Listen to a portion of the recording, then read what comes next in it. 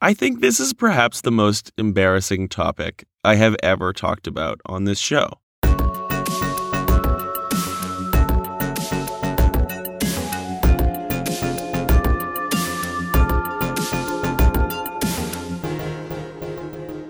Getting discomfortable with fantasies.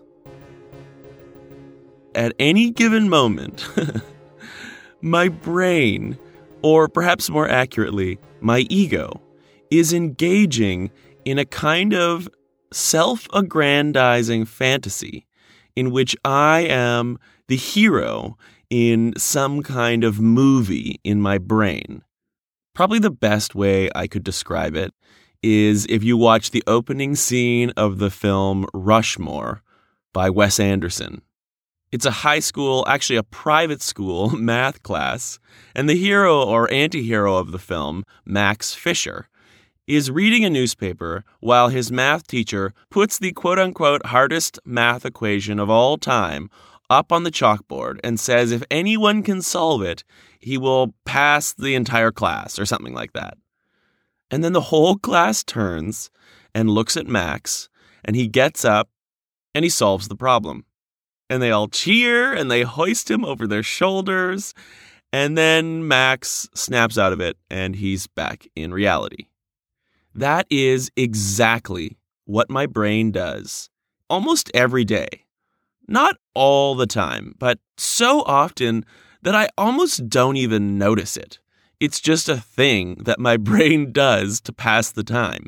It's a kind of psychological masturbation in which I see myself in all of these heroic, impressive, dramatic, larger-than-life, center of attention situations.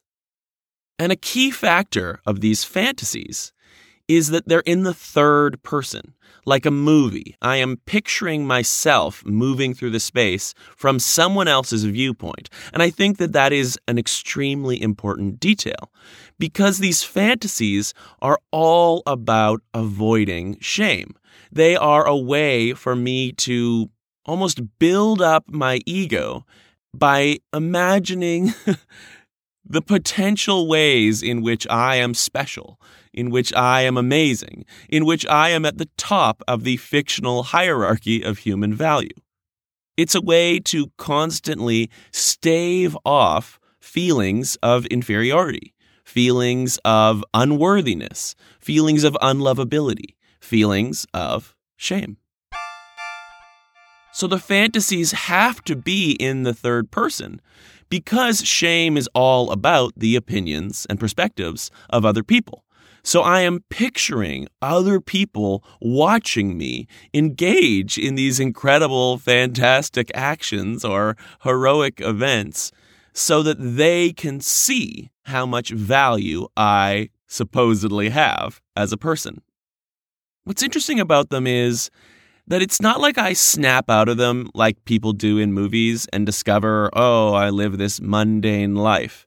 These fantasies almost kind of serve as a what if, or maybe more profound than a what if. They're kind of like a would be true. It's like, well, if this scenario was happening, it would be true that I would be heroic, or it would be true that I would do something impressive, or it would be true that I would say something really profound, or it would be true that people would be thinking these amazing things about me, or praising me, or admiring me. So it's almost like my brain trying to convince itself that I already am these great, amazing, valuable, worthy, lovable things. It's just that I haven't had the opportunity to enact them yet. It's been happening my whole life, and I never really questioned it. In fact, I don't even know if it's a normal thing or not because it's not something I've literally ever talked about with anyone else. Why? Because it's so embarrassing. Nor have I really heard anyone else talk about it either. However, I have seen many films that humorously dramatize this kind of thing. Rushmore, for example. And we always kind of laugh at that character and how pathetic they are. But it happens so much in films that it makes me think that it is probably a fairly universal human experience for our egos to create fantasies that make us feel better, that the ego uses to prop itself up. But once I started going to therapy and investigating my dreams and kind of demystifying shame, I started to recognize these fantasies for what they are, and I found them really problematic. I found them deluded.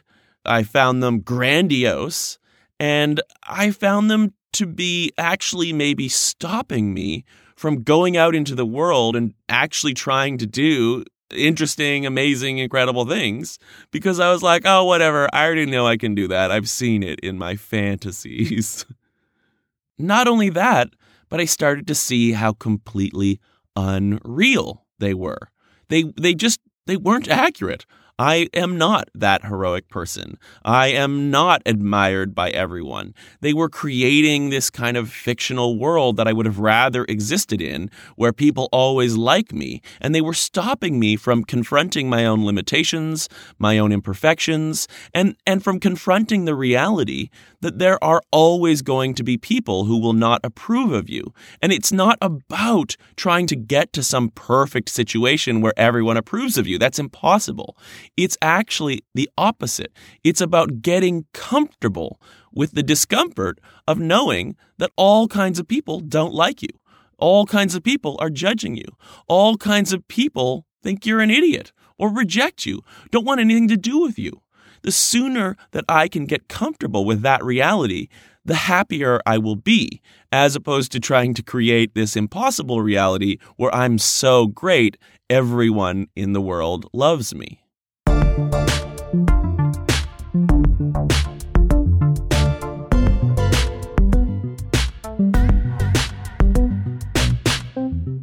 The fantasies have all kinds of different genres.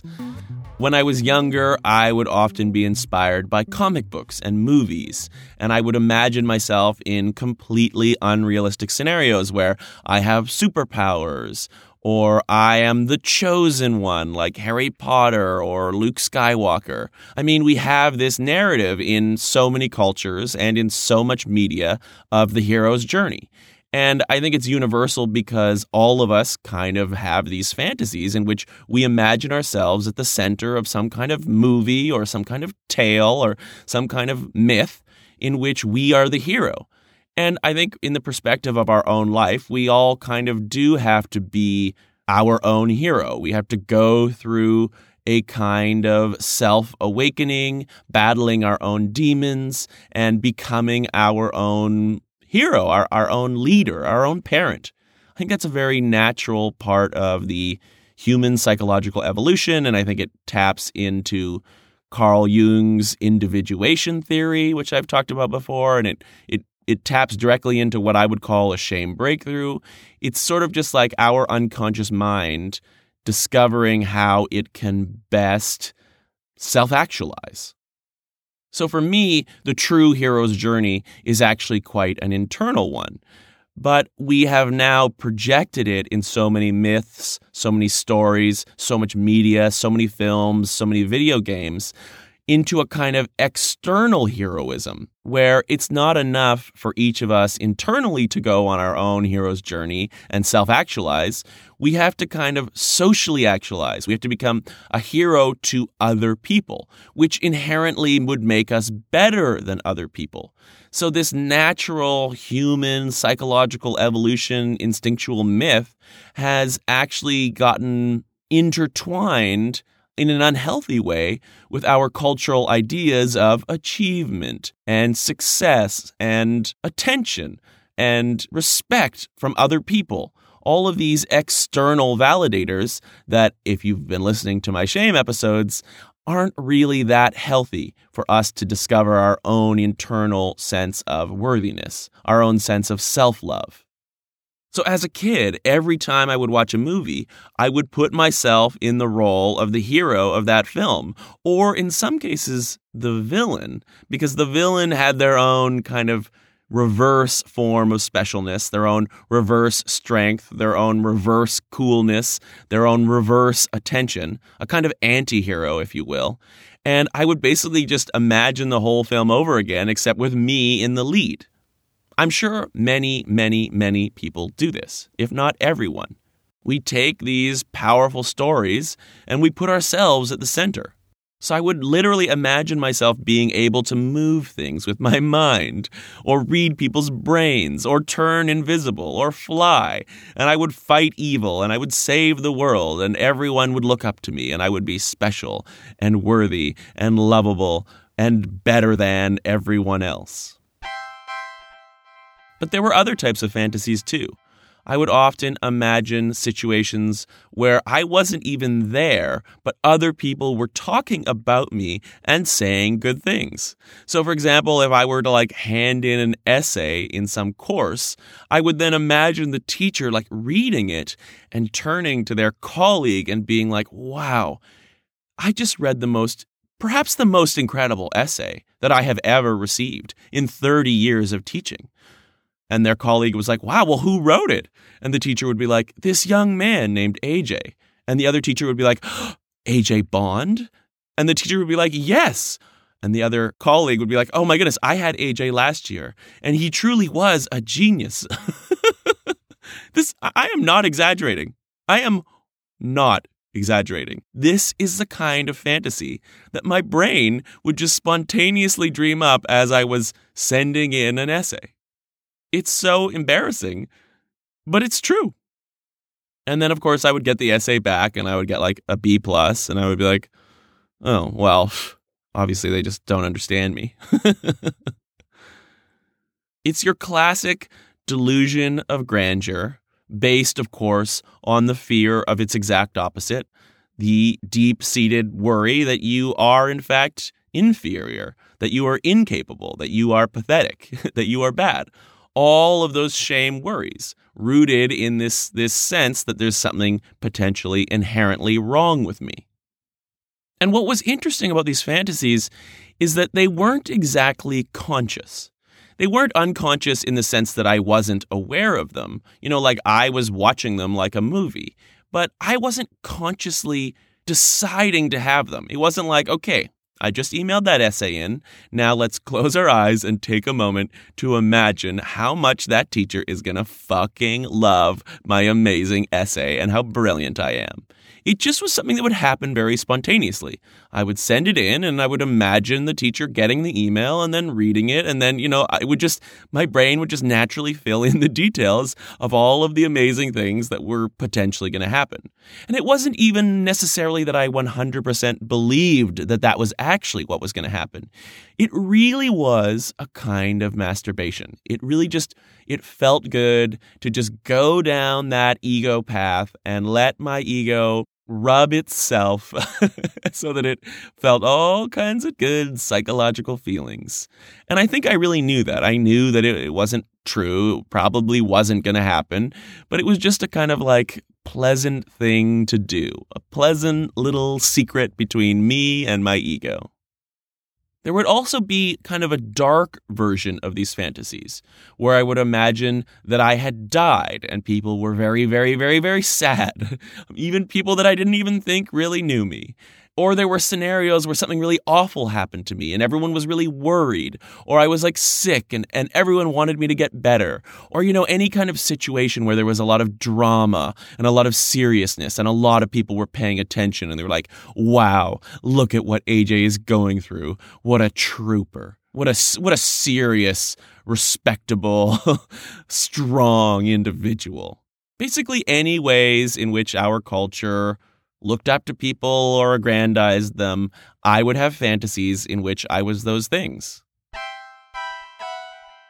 As I think I've said before, I had this incredible fascination as a child with all things macabre, monsters, villains. I always really connected more with the monster and the villain.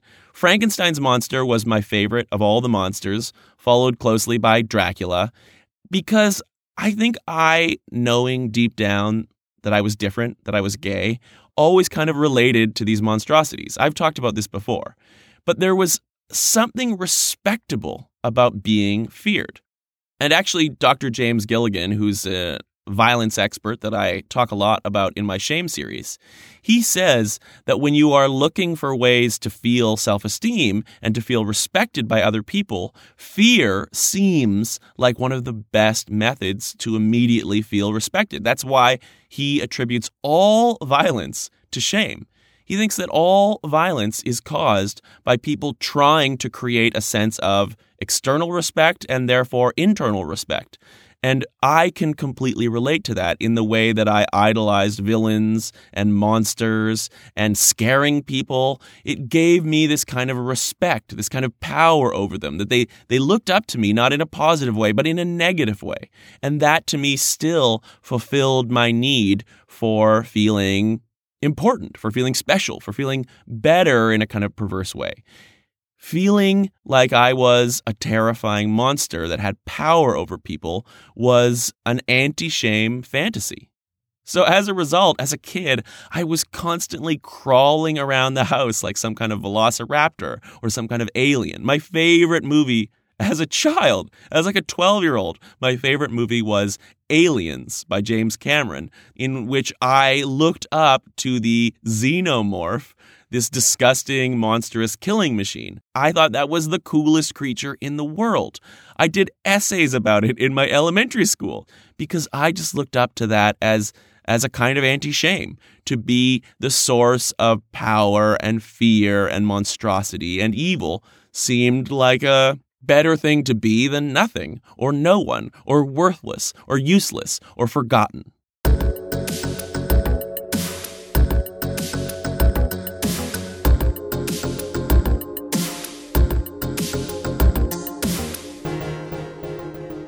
At one point, and I still think this would be a good thing to do, I thought that I should actually write down every time I have a fantasy. And maybe I'll start doing that now, and it can be like a little segment that pops into the series every now and then.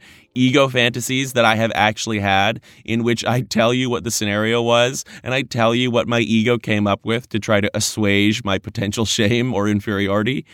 Because they really are hilariously transparent. They are always about me doing something ridiculously extraordinary and all of the people talking about how amazing it was. But as I've become increasingly aware of these fantasies, I've been trying to stop them from happening.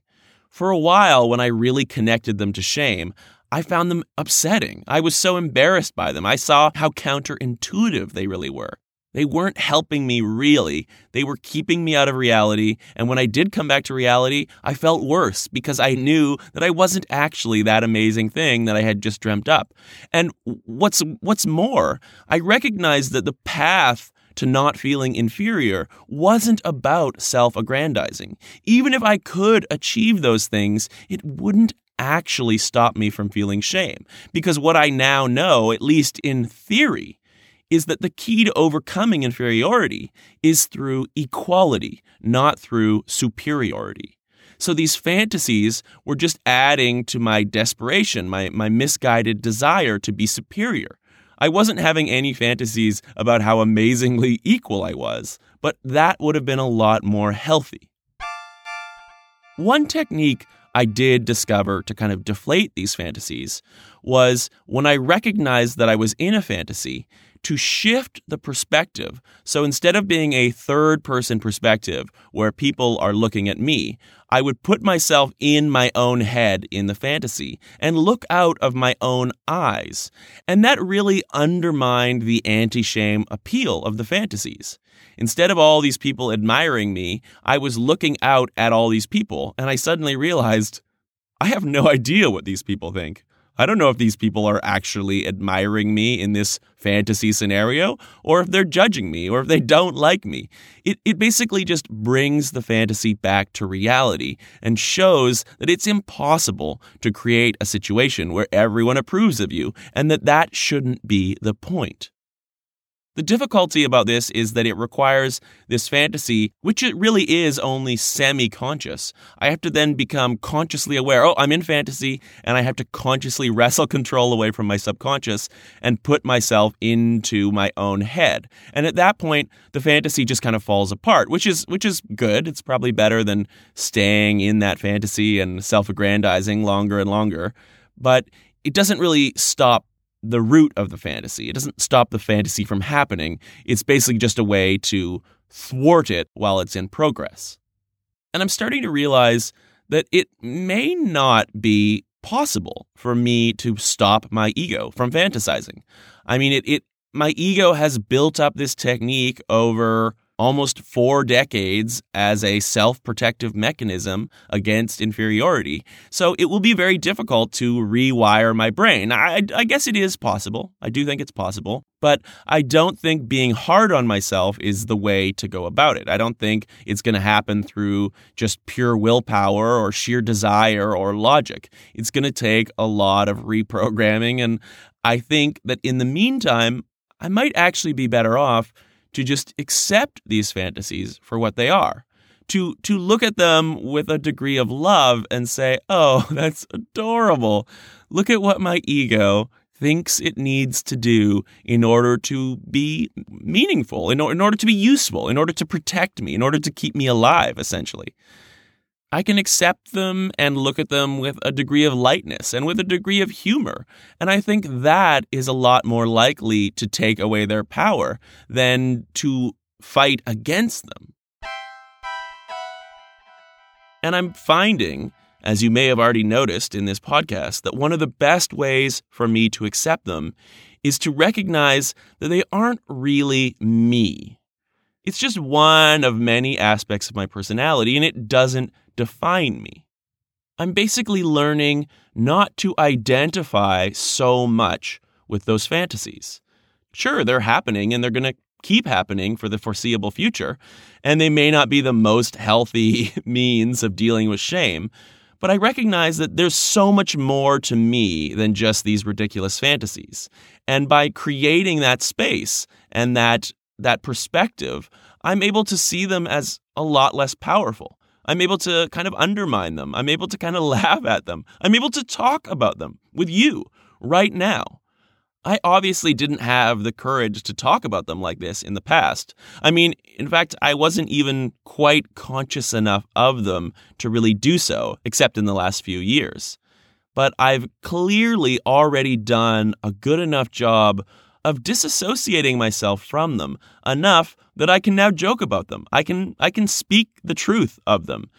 And that is such a powerful change.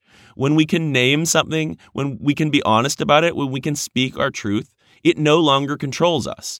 As Brené Brown would say, it allows us to write the end of the story. So I'm happy that I've gotten to a point where I can see these fantasies as an aspect of my ego, trying its best in its own adorably misguided way to basically keep me alive, to keep my psychological sense of AJ strong through these fantasies, and to just appreciate them for what they are, and to talk about them, and to integrate them into my life, hopefully, in an ongoing, amusing series. That being said, I am now imagining this podcast coming to an end, and the music starts to play, and you, the listener, think to yourself, wow, this AJ guy is such a brave genius, really. I also have these fantasies, but I never had the nerve to talk about them. But AJ, oh my goodness, he has the strength and the bravery to say what no one else will say, and he's